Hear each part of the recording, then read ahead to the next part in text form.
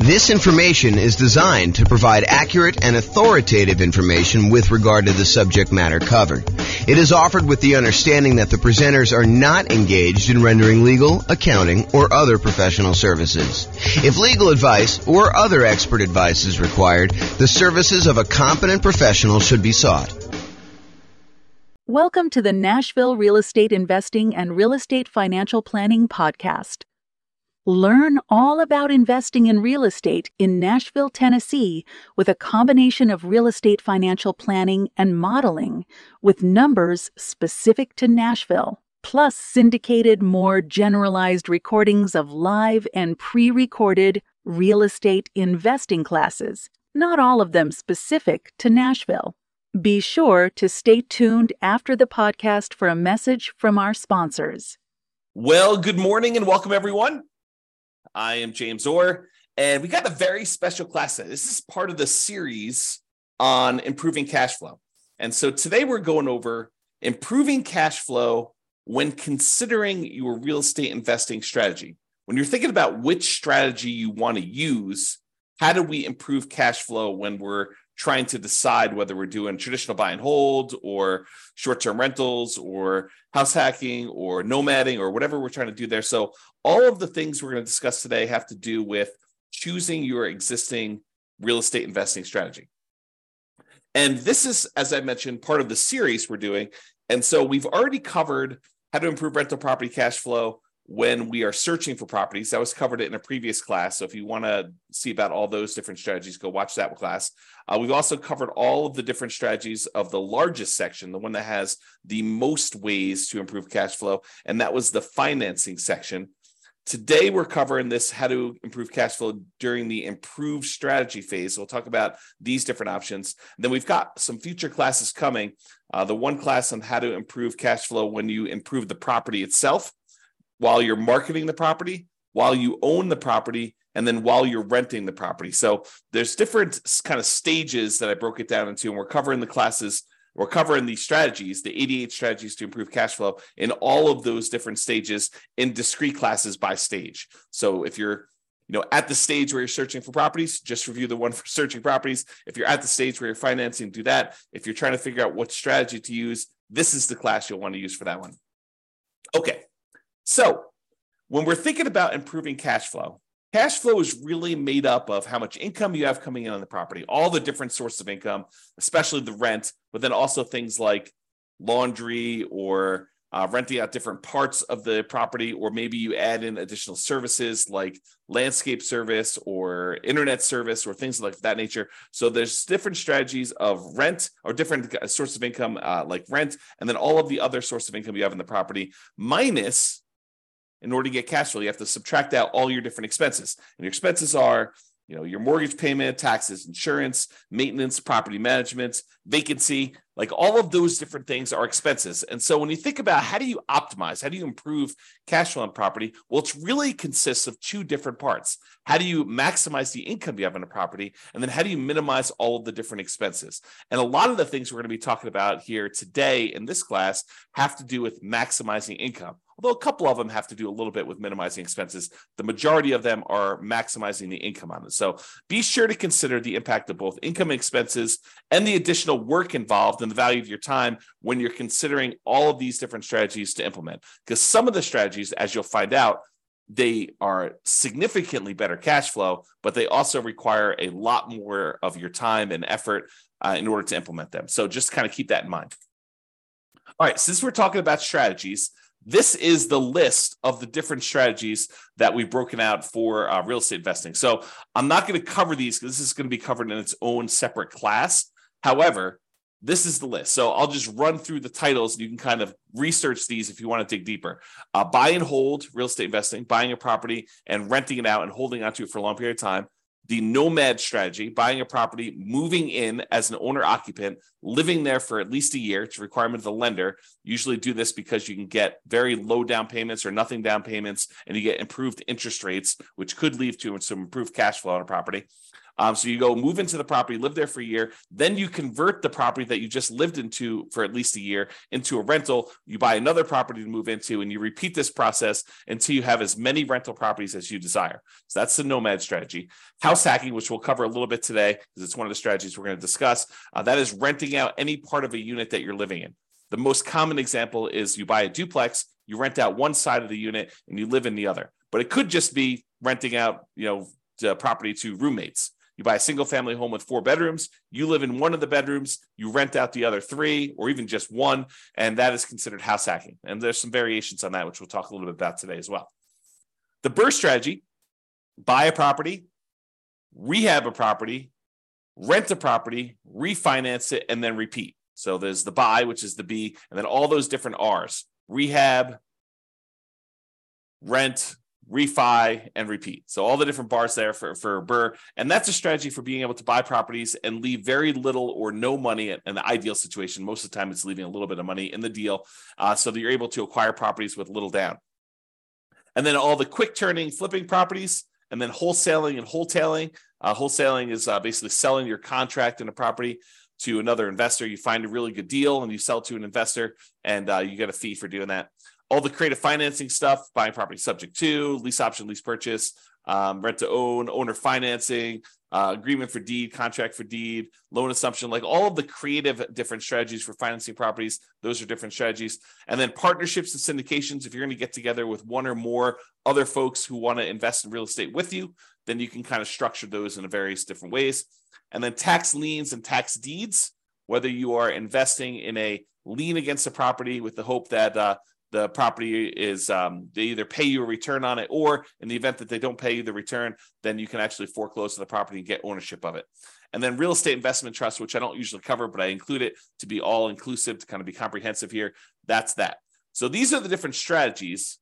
And you'll see that we're talking about using different strategies here today when we talk about how to improve cash flow. All right, so here's the list. Different ways to improve cash flow when you're thinking about the different strategies you can use as a real estate investor. So one of the different ways you can kind of improve this is to change the term that you're renting out properties. So I think a lot of people think about investing in real estate as you buy a property and you rent it out, and you rent it out to a tenant, and there's a year-long lease in place. And maybe the tenant renews for another year, and you kind of keep doing that. Or maybe they leave early because they got evicted or they can't pay their rent anymore, and you kind of shorten the term in that way. But you could deliberately choose to rent out properties monthly or weekly or nightly, like a vacation rental. So changing the term of the rental can improve your cash flow on a property. We'll talk about that a little bit.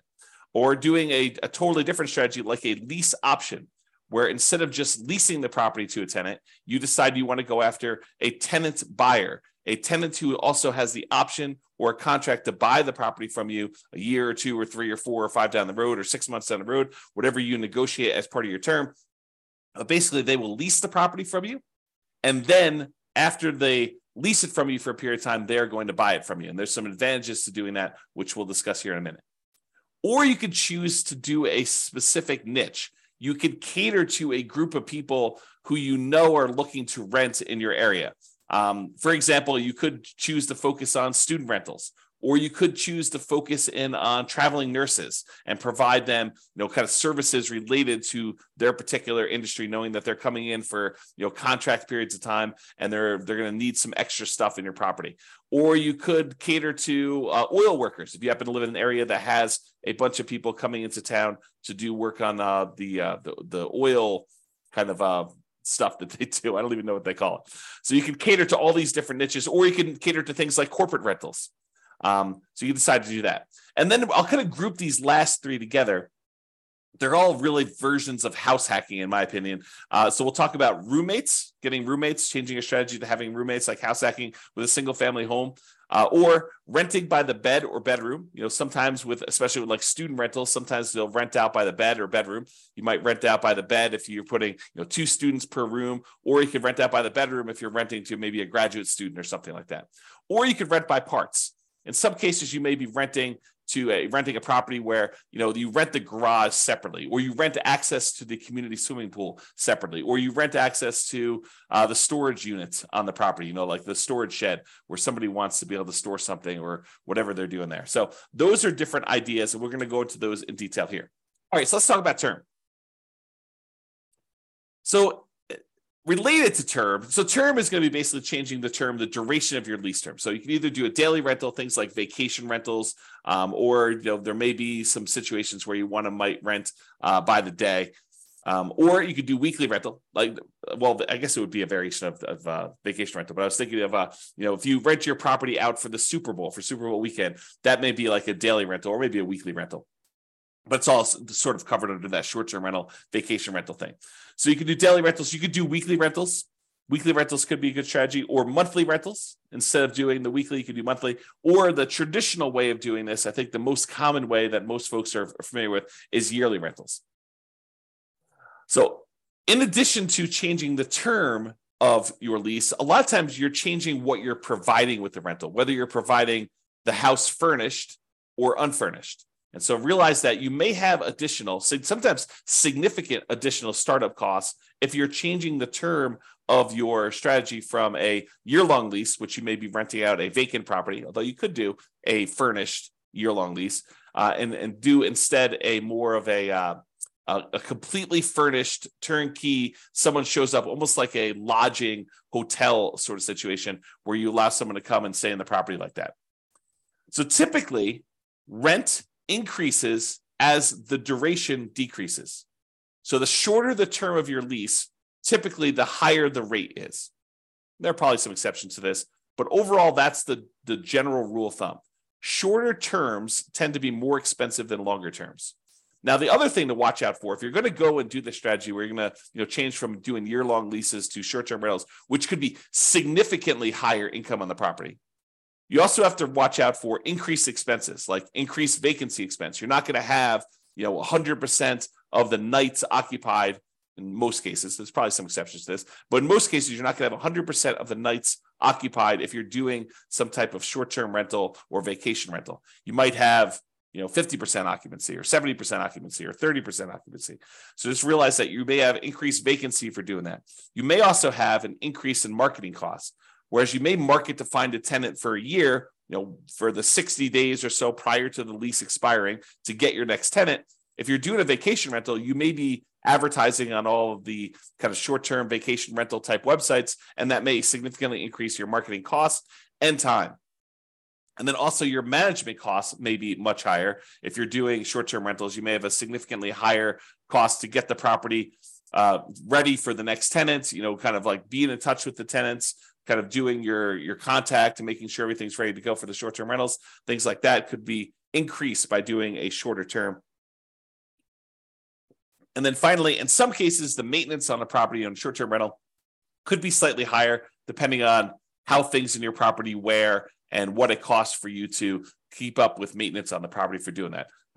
Replacing things that you might not have in a long-term rental, like linens or shampoos and things of that nature. Like, you could have a pretty significant increase in cost for doing that as well. But in a lot of cases, not every case, but in a lot of cases, those costs are more than made up for by doing the short-term rental. So this class, by the way, is not intended to be like, this is how you do short-term rentals. This class is intended to be like the overview of how do you improve your cash flow and things to consider, then go research. If you're interested in doing short-term rentals, you want to go dig into that particular strategy to become an expert at that particular strategy. Okay. All right, let's talk about lease options. And when I say lease option, I'm talking about the whole kind of like rent-to-own family. Lease option, which is a lease with an option contract. Lease purchase, which is a lease with a purchase contract. Rent-to-own, which is a generic way to describe these, or lease to own, which is another generic way to describe these. So like I'm talking about that whole family when I say lease option. So I'm not specifically calling out lease option. I'm using it generically. Okay, this tends to provide the lease with option where you find a tenant buyer who wants to lease the property from you with the intention of buying it from you 3 months, 6 months, a year, 2 years, 5 years down the road. It tends to provide exceptional improvement in cash flow in markets where the cost to buy is significantly higher than the cost to rent. In other words, where the price to rent ratio is less than ideal. So if you're in one of those markets where it's really hard to make cash flow work, putting a reasonable amount down because the cost to buy a property is so much higher than the cost to rent a property, this could be a great strategy for you to consider. If you think about it, and I'll just name some numbers here. Let's say in your marketplace, if you were to go try to buy a property, the mortgage with taxes and insurance and everything on it is close to $3,000 a month. But rent on that particular property is, low 2000s, 2,200, maybe 2,000 even, maybe 2,400. But there's a significant difference between what a property would rent for, and even if you put 20% down or 25% down, what the property would cost you to buy. If you're in a market like this, lease option could be an interesting strategy. Why? Because when you're talking to someone who is coming in, they're leasing the property with the intention of buying it later, you need to talk to them about what it's going to cost them to buy the property.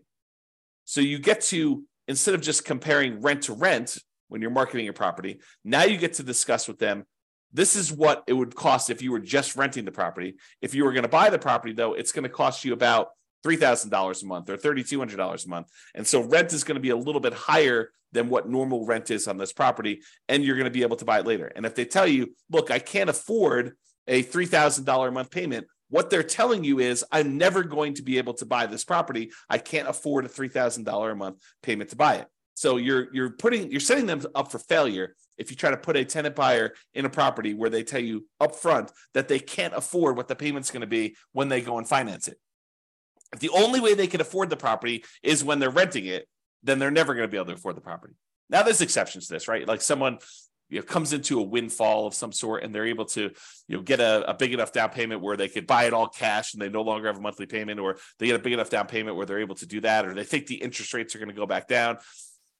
I'm not sure I would be speculating on that, but there are some exceptions where that's the case. But if I would want to put a tenant buyer in a property, if I wanted them to buy the property, which I think I want to play win-win, right? You want someone to be in a deal where they can actually succeed through the process that you're helping them do. You want them to help them buy the property. You don't want to put someone in the property where they're never going to buy.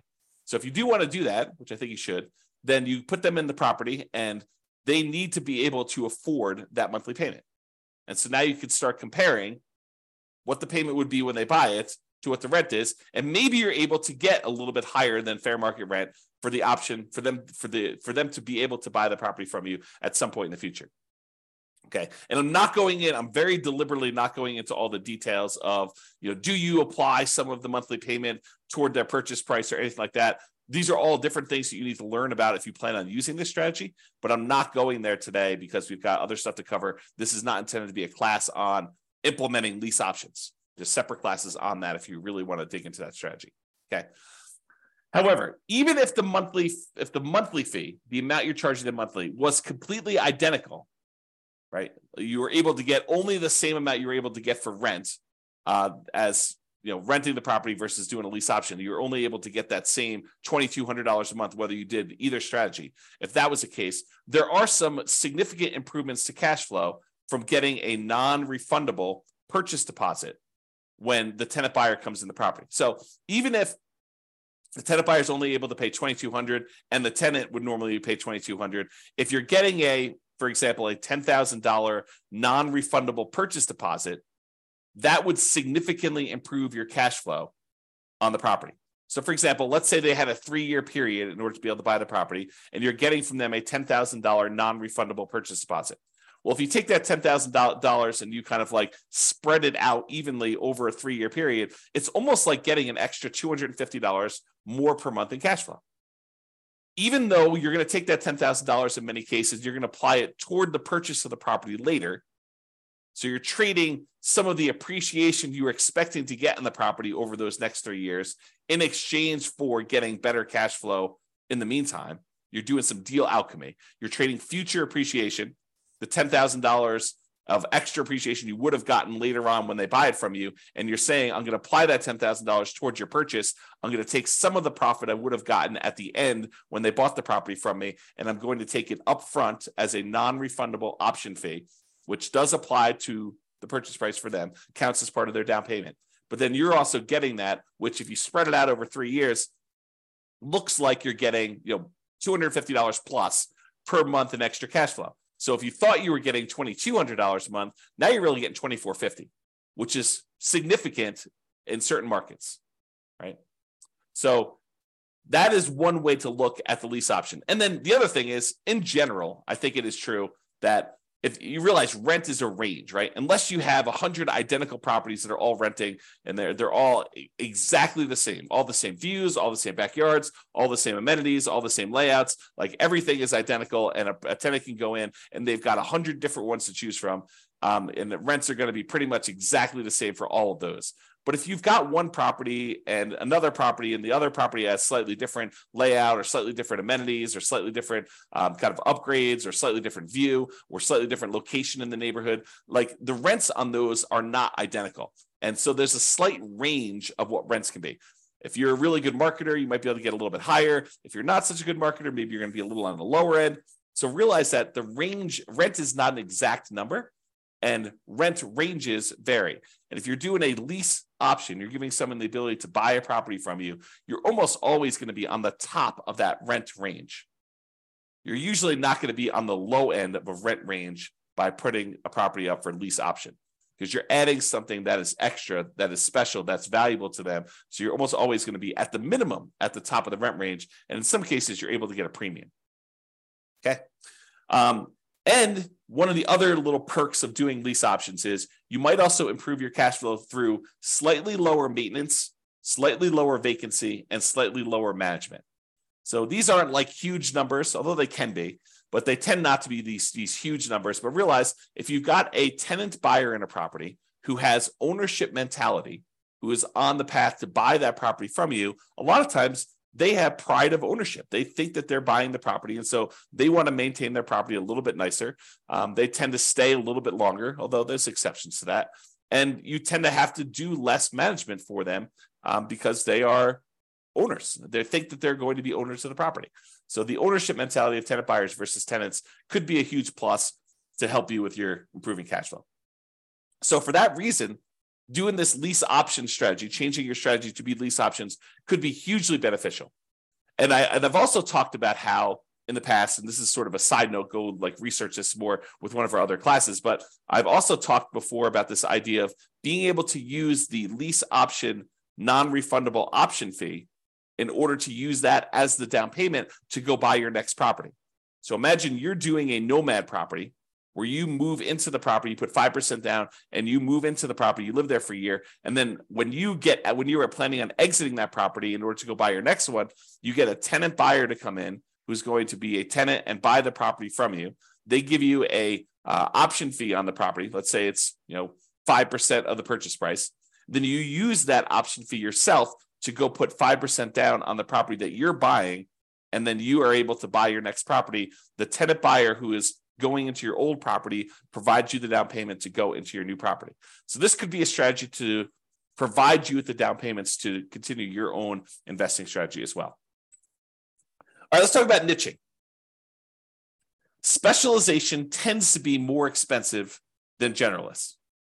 So if you cater to a specific audience, corporate rentals, traveling nurses, students, undergrad, graduates, startups, whatever you decide you're going to cater to as part of your particular strategy, it is up to you to figure out how you can provide extra value, what they need, determine what they need, and then provide them what they need, add value to whatever it is that you're offering.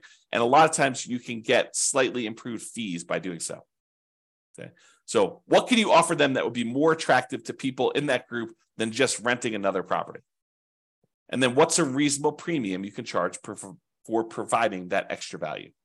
So if you're going to charge money for students, maybe you provide housing that's near the university and some extra things that students would like the terms that kind of coincide with the school year, or the ability to have their parents co-sign, or whatever it is that is appropriate for you and that particular niche that you're serving.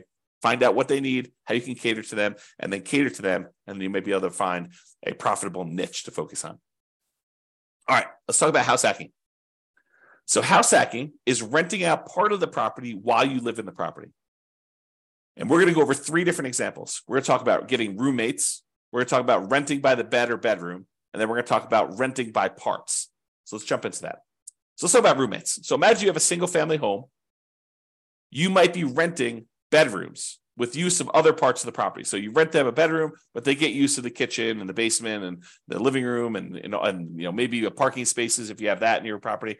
In some cases, you may have a non-conforming duplex that you could rent out to a roommate. So we see these occasionally come up, but they're properties where they're not duplexes. They're not zoned a duplex. They are not set up where they qualify officially as a duplex, but they look like a duplex. It's a property that's a complete upstairs unit, and then there's a side staircase that goes down to the basement unit, and there looks like a totally separate apartment in the basement. In some markets, you can't put the stove in, or you can't do something where that would trigger compliance issues or something like that. But it could have a hot plate or something like that, or a mini fridge or whatever. But it looks like it's a duplex, although it's technically not. It's what we call a non-conforming duplex. And actually, I have a typo here. I'm going to fix it. Non-conforming duplex.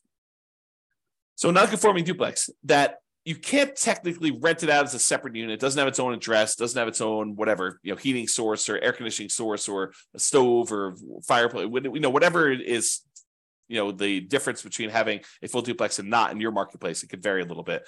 But you could have a roommate that lives down there. Imagine you were just going to have a roommate upstairs in a different bedroom.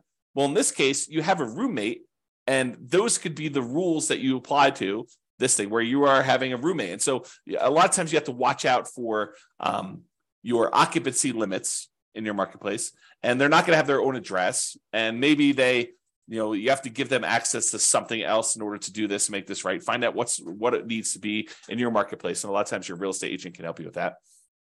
But you maybe have a non-conforming duplex that you could do that. Or if you have a traditional duplex, triplex, or fourplex, you might be renting out the other units of that property, like actual conforming duplex, triplex, where they're legally considered duplexes, triplexes, or fourplexes. You might be renting out the other units. And in addition to that, some investors may choose to rent out the duplex, rent out the other units, or triplex or fourplex, rent out the other units. And then in addition to that, they may choose to get roommates for the property they're living in as well. Okay, so that is another option. So that's like roommates, and that could significantly improve your cash flow if you're thinking about that. Okay, rent by bed or bedroom. So in some situations, they might lend themselves well to renting out by the bedroom or even the individual bed. A lot of student rentals, they may do individual bedrooms, or they may do kind of by the bed, where you have two students per room. You have two beds in there, maybe two desks or something like that to kind of cater to the students. Or you could rent by parts. We talked about this non-conforming duplex, triplex, or fourplex, and be sure to check and comply with local occupancy laws to do that. But more unusual setups could also include like RV parking spaces for them to park their RV. So if you have lots of space in your property and it's set up for RV parking, you're allowed to do that with your HOA, then maybe you go ahead and you rent out the space for someone who wants to be able to park their RV there, and that could improve your cash flow on the property. Or maybe you own an RV that you have, or maybe it's a tiny home that you set up on the property, and you could rent that out as its own separate living unit on the property if your occupancy laws allow you to do that. Another common one is if you have a garage or storage units, you could rent out the access and use of the garage separately to somebody who has a car or like machine shop that they really want to have separately, and they don't have space in their apartment, and they want to just rent a private garage to be able to have their setup there so they can do that. It does not have to be, like, it's kind of key point here, it doesn't have to be a place where people sleep. It could be more of a commercial or recreational use type situation with these in order to get rent by parts. Another example would be use of the community pool. In some neighborhoods, by being a member of the HOA, you get use of the community pool. You may not want to use that. Maybe you get wristbands that'll give you access to do that. Maybe you maybe you sell the rights for a family to use your wristbands. Maybe make sure you check with your HOA to make sure this is legal. Or maybe it's use of the rec center. They've got a gym set up down there, or if somebody wants to have weekly meetings for their whatever, their club, book club, knitting club, game club, whatever they want to do, and they want to have use of your recreational center, and you could rent out use of that by giving them access to your rights to do that. Okay. All right. So that's it. That is all the different strategies we talked about for improving cash flow when you're considering the strategy that you're using. So remember, optimizing cash flow is about maximizing income and minimizing expenses. I got another typo here. The strategy you decide to use will significantly impact the income and, to a lesser degree sometimes, the expenses you're likely to experience on a property. It is better, in my opinion, to take a more holistic approach and to optimize at the various stages we discussed earlier: the financing stage, the searching stage, the kind of like choosing your real estate investing strategy stage, when you're owning the property, when you're marketing the property, like when you're renting the property, all these different things. Kind of pick and choose and try to optimize as many of those different things as you can to improve your cash flow, especially in a market where prices are high, interest rates are high, and your rents are lagging. We need to do more things than we've done in the past. Cash flow has become more important than ever and harder to achieve than ever in a lot of ways. And so we really need to implement these 88 strategies that we have in order to improve your cash flow. All right, so that's it. This has been James Orr. I hope you've enjoyed class. I will talk to you soon. Bye-bye for now. With home prices up, mortgage interest rates up, and rents up, but not quite enough to counteract the higher prices and interest rates, cash flow on rental properties in Nashville is harder than ever. Book a call with the Real Estate Financial Planner to apply our proprietary 88 strategies to improve cash flow on your rentals.